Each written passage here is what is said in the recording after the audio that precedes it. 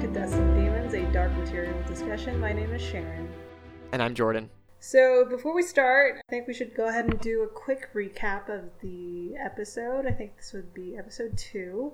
Essentially, Lyra moves in with Mrs. Coulter, and she starts to get a feel for a luxurious life, and she also starts to see Mrs. Coulter's true colors. Eventually, she escapes from Mrs. Coulter and ends up being captured by a bunch of strangers. We're not really sure who. So thanks again for joining us, everyone. Sorry we've kind of been out of the loop. We've got caught up with everything that we're doing in the real world. So I hope you guys enjoy this episode and take it as a good reprieve from whatever you're doing in the real world. And this week we wanted to talk about the theme of femininity. And this episode was a little ambiguous for us because there were some things we liked, but there were a lot of things that we didn't like. So at this point, I'm pretty excited to talk about this theme of femininity with you, Sharon. So what did you think of this episode? So I feel like cinematically it's actually very well done, but my biggest dislike of this episode is the way that these characters are portrayed. So I think the main ones that bother me, mainly because they are the main female characters, is Ma Costa, Lyra, and Mrs. Coulter. So in the book, these women are very headstrong, very kind of dominating. They're smart, they're quick, they're born leaders, and I feel like they aren't portrayed that way in the series.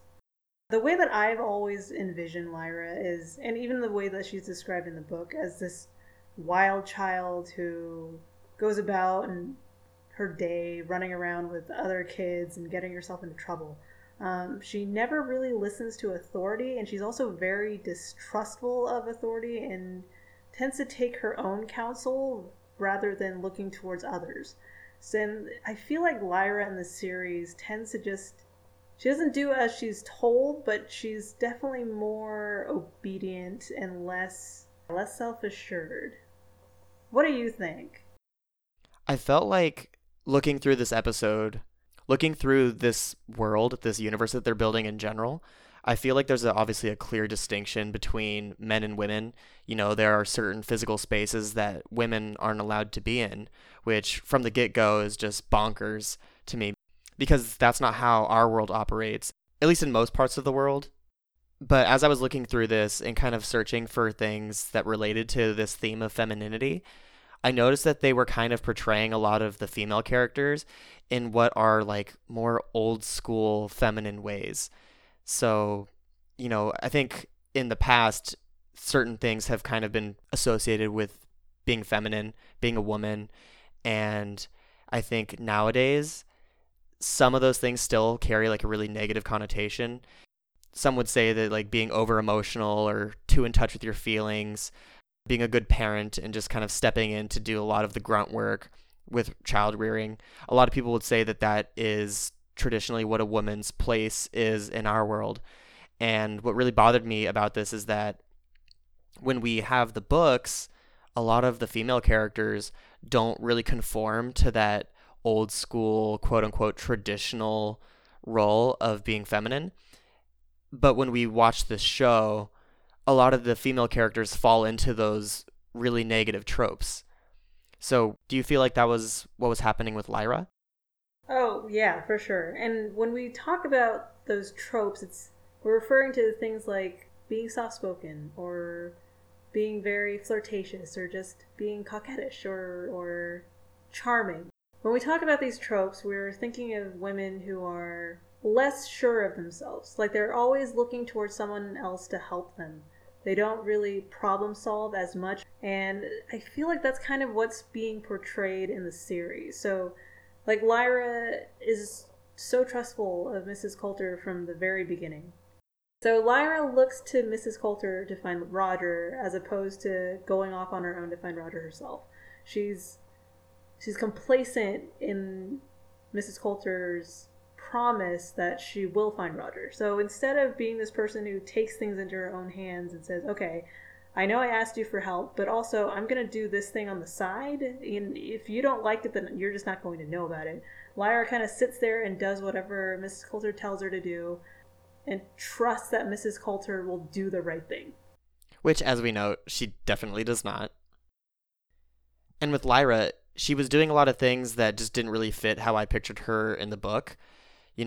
As soon as she finds out about Lord Asriel being her dad, instead of being really proud with her newly found identity as like the daughter of this really great aristocrat, she suddenly becomes like really teary, and she's really confrontational and like upset by it. And I guess I can try to understand where she's coming from, because as we've seen her depicted in the previous episode, she kind of has this really guarded, odd relationship with him where it seems like she really wants him to be a father figure.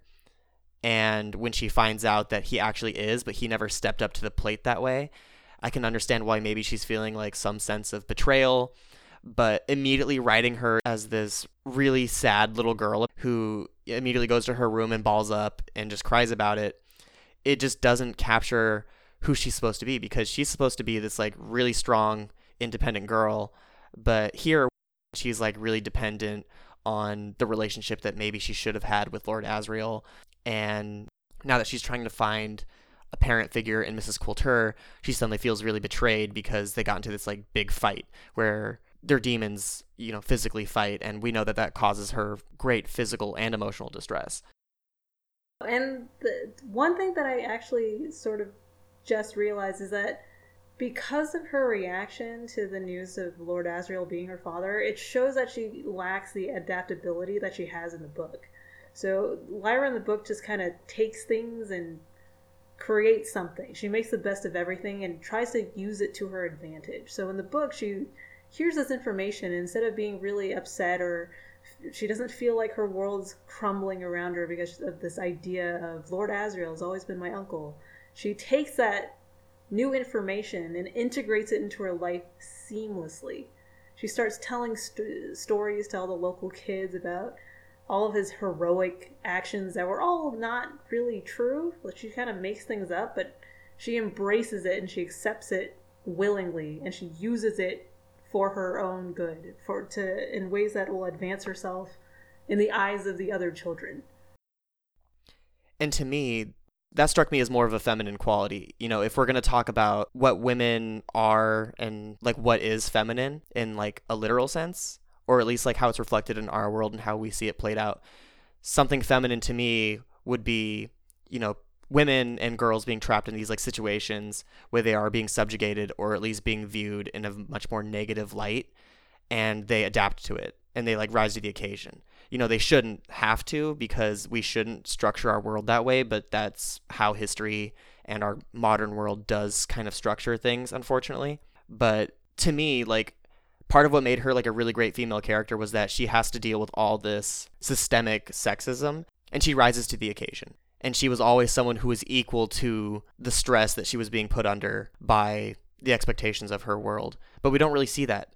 And in a lot of ways, that frustrated me. And then when we look at someone like Ma Costa, who in the book was supposed to be literally this kind of terrifying, scary woman who everyone really respected, not just Lyra, but like all the other Egyptians had a ton of respect for Ma Costa. But in the show, we see her being reduced to someone who loses her composure really easily. She's taking out the fear and stress of losing her kid out on other people. And I understand that having your kid be kidnapped must be horrifying. It must be like, it's obviously the worst thing any parent could possibly go through. But Ma Costa doesn't really participate in finding her son Billy. And again, if we're going to talk about feminine characteristics that we like expect, Ma Costa being reduced to this person who is really scared and not participating doesn't really strike me as like what a really strong, confident mother would do in this situation.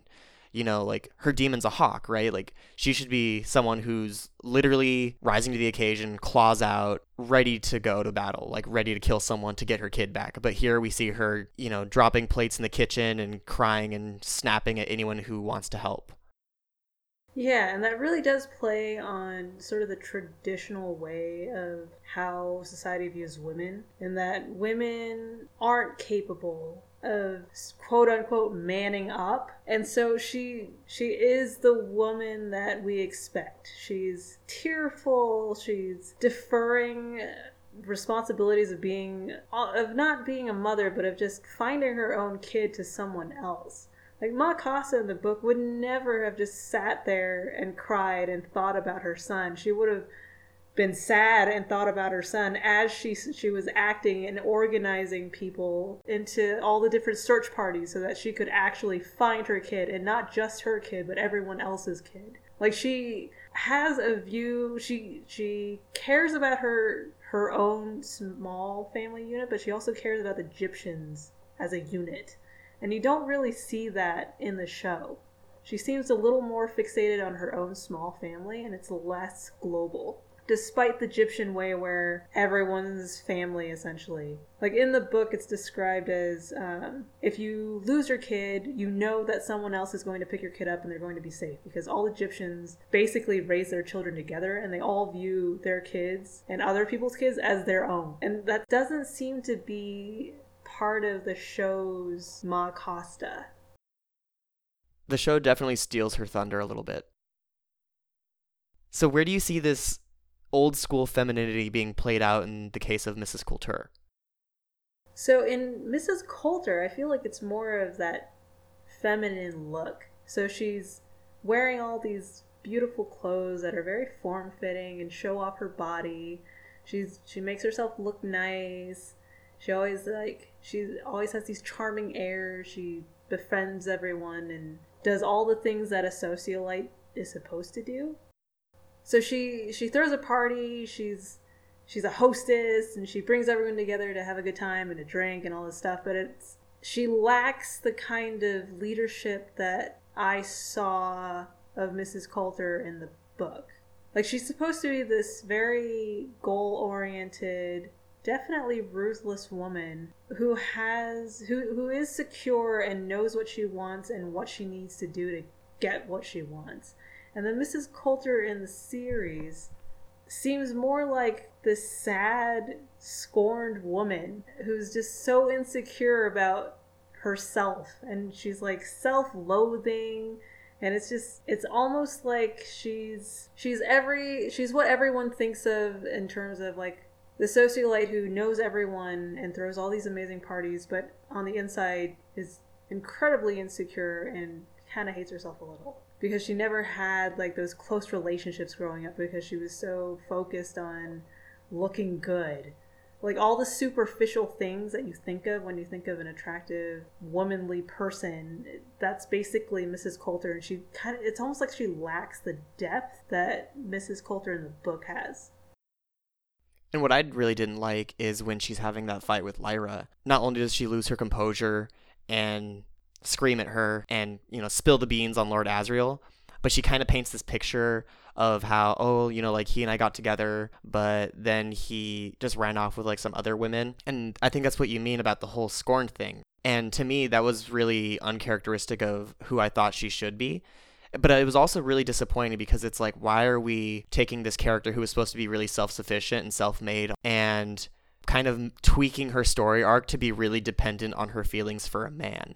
That doesn't make any sense. And it detracts from who she's supposed to be, and it kind of plays into this, what we're talking about with this idea of old school femininity. But Mrs. Coulter was really interesting to me in the sense that she does kind of capture this idea that femininity has to be expressed in a more physical manner. Because we've talked a little bit about the behavioral stuff, but where did you kind of see this theme of femininity being played out in terms of how Mrs. Coulter and the other women of the show represent themselves physically in society? Well, Mrs. Coulter I feel like she falls into what society would expect of a woman in terms of she needs to be attractive, she needs to be feminine, dainty, charming. Ma Costa, on the surface, like the way that she dresses, she's Egyptian, so she's going to wear the clothes of the Egyptians, but she doesn't give off the air of being a terrifying woman, which is what Ma Costa in the book would give off because she is such a strong person. It's almost like the whole idea of women are weak, women are there to be pretty, to be dependent on a man, and they can't really live on their own without the help or assistance of someone else. And even with Mrs. Coulter and how she brings up Lord Asriel, it's almost like she's doing all of this because she's still really angry at him. And it has nothing to do with anything else, even though in the actual story, she has her own goals. She has something that she's working towards that has really not much to do with Lord Asriel. Like, it's almost like she's on the path that she's on just to get back at him, versus they just happen to be on the opposing side.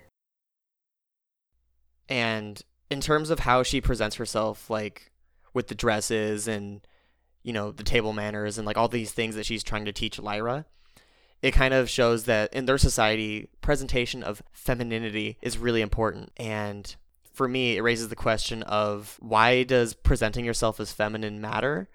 And should it matter? And like, how do you think that kind of plays into the way that we go about interacting with people in our world? Because I'm really interested in this idea of femininity and how it should be expressed in our world, and whether it even matters if it should be expressed. So the way that I view things, and I know it's not how everyone does, is that if you are female and you think you're feminine, then you are inherently expressing femininity. So if you want to dress in pretty clothes and to do your hair and do your makeup, and that's your expression of your femininity, then that's femininity. If you want to express more of like a tougher side, where you like to work with your hands and build things and do sports or go hunting or something, then you're female and you're feminine, and that's another expression of your femininity. So I think one of the things that I find really sad about this series versus the book is that Ma Costa is essentially what I see as like the embodiment of femininity. She's tough and she's scary, and she gets whatever it is that she wants done. Like, you don't cross her. If she expects something of you, then you better do it, or she's going to be angry and you're going to be scared of her. But at the same time, she still has those nurturing traits. So she'll always try to make sure that you're fed, that you're warm, that you have a roof over your head. So it's almost like she has this good mix of just being human. And I think the way that old school society viewed women is that you can't be both. Like, you're either one or the other. So you either have to be this very sweet, nurturing person who takes care of the kids and makes sure that the house is clean, or you're like this super quote-unquote masculine person where you're out working the fields and you're taking care of your house and you're doing all these things, but then you lose, like, in terms of society, the person who does all the work that men traditionally do, she's no longer feminine. And for me, Ma Costa is able to combine both the nurturing and the taking care of business aspect of things, that she becomes like a full human being.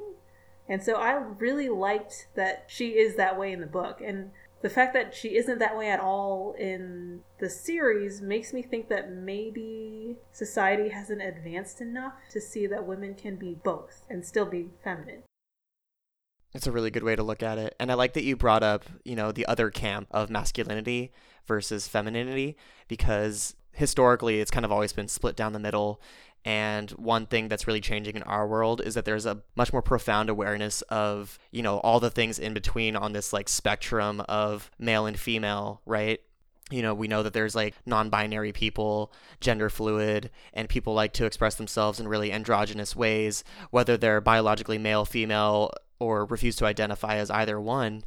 And Mrs. Coulter, like you said, she really captures this hyper feminine persona where she's all about, you know, throwing these nice parties. She's all about making sure her hair is done properly, making sure she does makeup properly, making sure she does her clothes properly in what is traditionally regarded as a very feminine way. But we know that there's a lot of gray area. It's totally okay for someone to identify as one or the other, but that shouldn't be based on how they identify gender-wise or as an individual.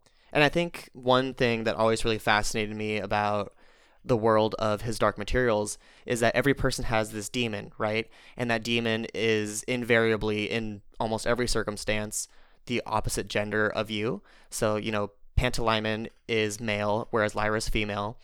And Lord Boreal actually points it out at the very end of this episode, I believe, when his serpent demon kind of comes out on his wrist. And the guy says, oh, so he finally comes out. And Lord Boreal kind of staunchly corrects him pretty quickly. He says, it's a she. And I think I really liked that. And I know Lord Boreal is being depicted as the villain, and we see him very explicitly murder someone in this episode.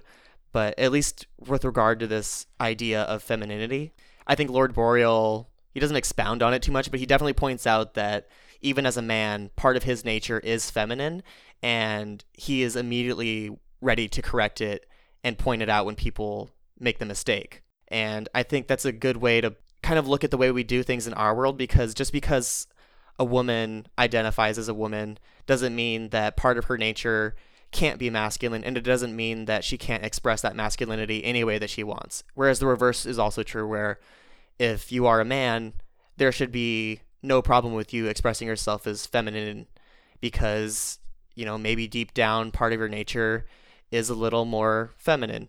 And you know, that's very polarizing because it kind of erases a lot of the stuff in between. And it would be really interesting to see gender fluid people and what their demons look like and how they behave and what gender they are or not in this case. But I don't think that they're ever going to have like a very solid role. The most representation I think we ever saw was in the books, where, and we have to remember the book is told from the perspective of Lyra, who's a 12-year-old girl in a very different world from ours, so she probably doesn't have any awareness of this. But she mentions that she sees a person who is physically a male, but she points out that his demon is also a male. And when I very first read this in early to mid high school, I thought that meant, oh, like that person must be gay. But then I thought more about it and I'm like, oh, like this is probably a transgender person, right? Because if the demon is always supposed to be the opposite of what you really are, then if his demon is male, that must mean that that person is actually a woman. So I thought that was really cool because it definitely shows that there is some sort of a spectrum in this world where, you know, your good guys and your bad guys all have demons that are the opposite gender of them, because part of their nature is inherently not what they present themselves as. That was a little bit long-winded, but I think I really liked that aspect of this world that they painted. Yeah, it was very subtle, but it was still there, and it's nice that they at least bring attention to it. So you did mention something earlier about Ma Costa and her hawk demon. So I was thinking maybe we could discuss her demon a little more, and since we are on that topic of demons, what her demon tells us about her as a person. Do you mean that it's time for this week's Explain That Demon segment? Yes, it is. So, for those of you who haven't heard about this yet, because I think we've only alluded to it, when we play Explain That Demon, we basically pick a character that played some role in this episode, or at least relates to the theme that we wanted to talk about, and then we discuss what their demon is. So, what are your thoughts on why Ma Costa's demon is depicted as a hawk? Like, what do you think that means about her? The way that Ma Costa is, and the way that she's described in the book, again, is that she is this powerful leader who is both terrifying and nurturing at the same time. Like, Lyra is terrified of this woman. Like, she does not want to make Ma Costa angry, despite how she doesn't really tend to respect authority that much to begin with. But with Ma Costa, she is scared of her. So with Ma Costa's demon being a hawk, it kind of makes sense because the hawk is a terrifying bird. It swoops in, has this really scary cry, and it like kills things. It's a predator. So I feel like because these demons are essentially representing a part of the human, like it's a part of the person, it kind of shows that Ma Costa is a really tough person. Like she's able to have the freedom to fly around and to explore and to see things from afar, which is kind of plays into the whole migratory aspect of Egyptian life, where they're all on boats and they always travel to different places. But she's also, because she's a hawk, she's very strong. I don't know. What do you think? I like that you brought up the whole kind of like hawk-eyed bird of prey, because to me that kind of captures this idea that she's like extremely vigilant. You mentioned earlier that any adult in Egyptian society is much more willing to like go out of their way for anyone's kid because it's a very communal space. And for her, you know, she's always very vigilant. She's always watching out for all the kids that are around. But like you said, part of her nature is very strong. And if we're going to represent it with a hawk, if a hawk set its sight on you, like you literally would not want to be within reach. And Lyra kind of feels that way because, they don't really mention it in the show, but there was an instance in the books where Lyra had stolen their boat, and for her it was just like a game because she was like a little kid, but she thought that Ma Costa was going to be like really furious with her even all these years later, and her immediate thought was just, I need to get away from here. Which is very funny because Pantalaimmon's always taking the form of these like much smaller mammals.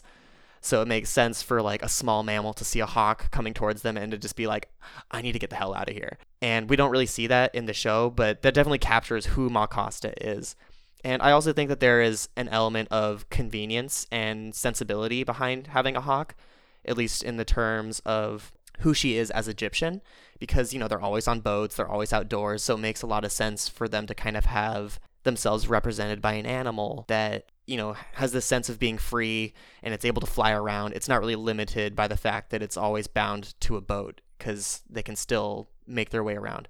Like you said, it captures something migratory or nomadic about her. Well, that brings us to the end of this week's episode. Thank you for joining us as we talked about how femininity was represented in the world of His Dark Materials.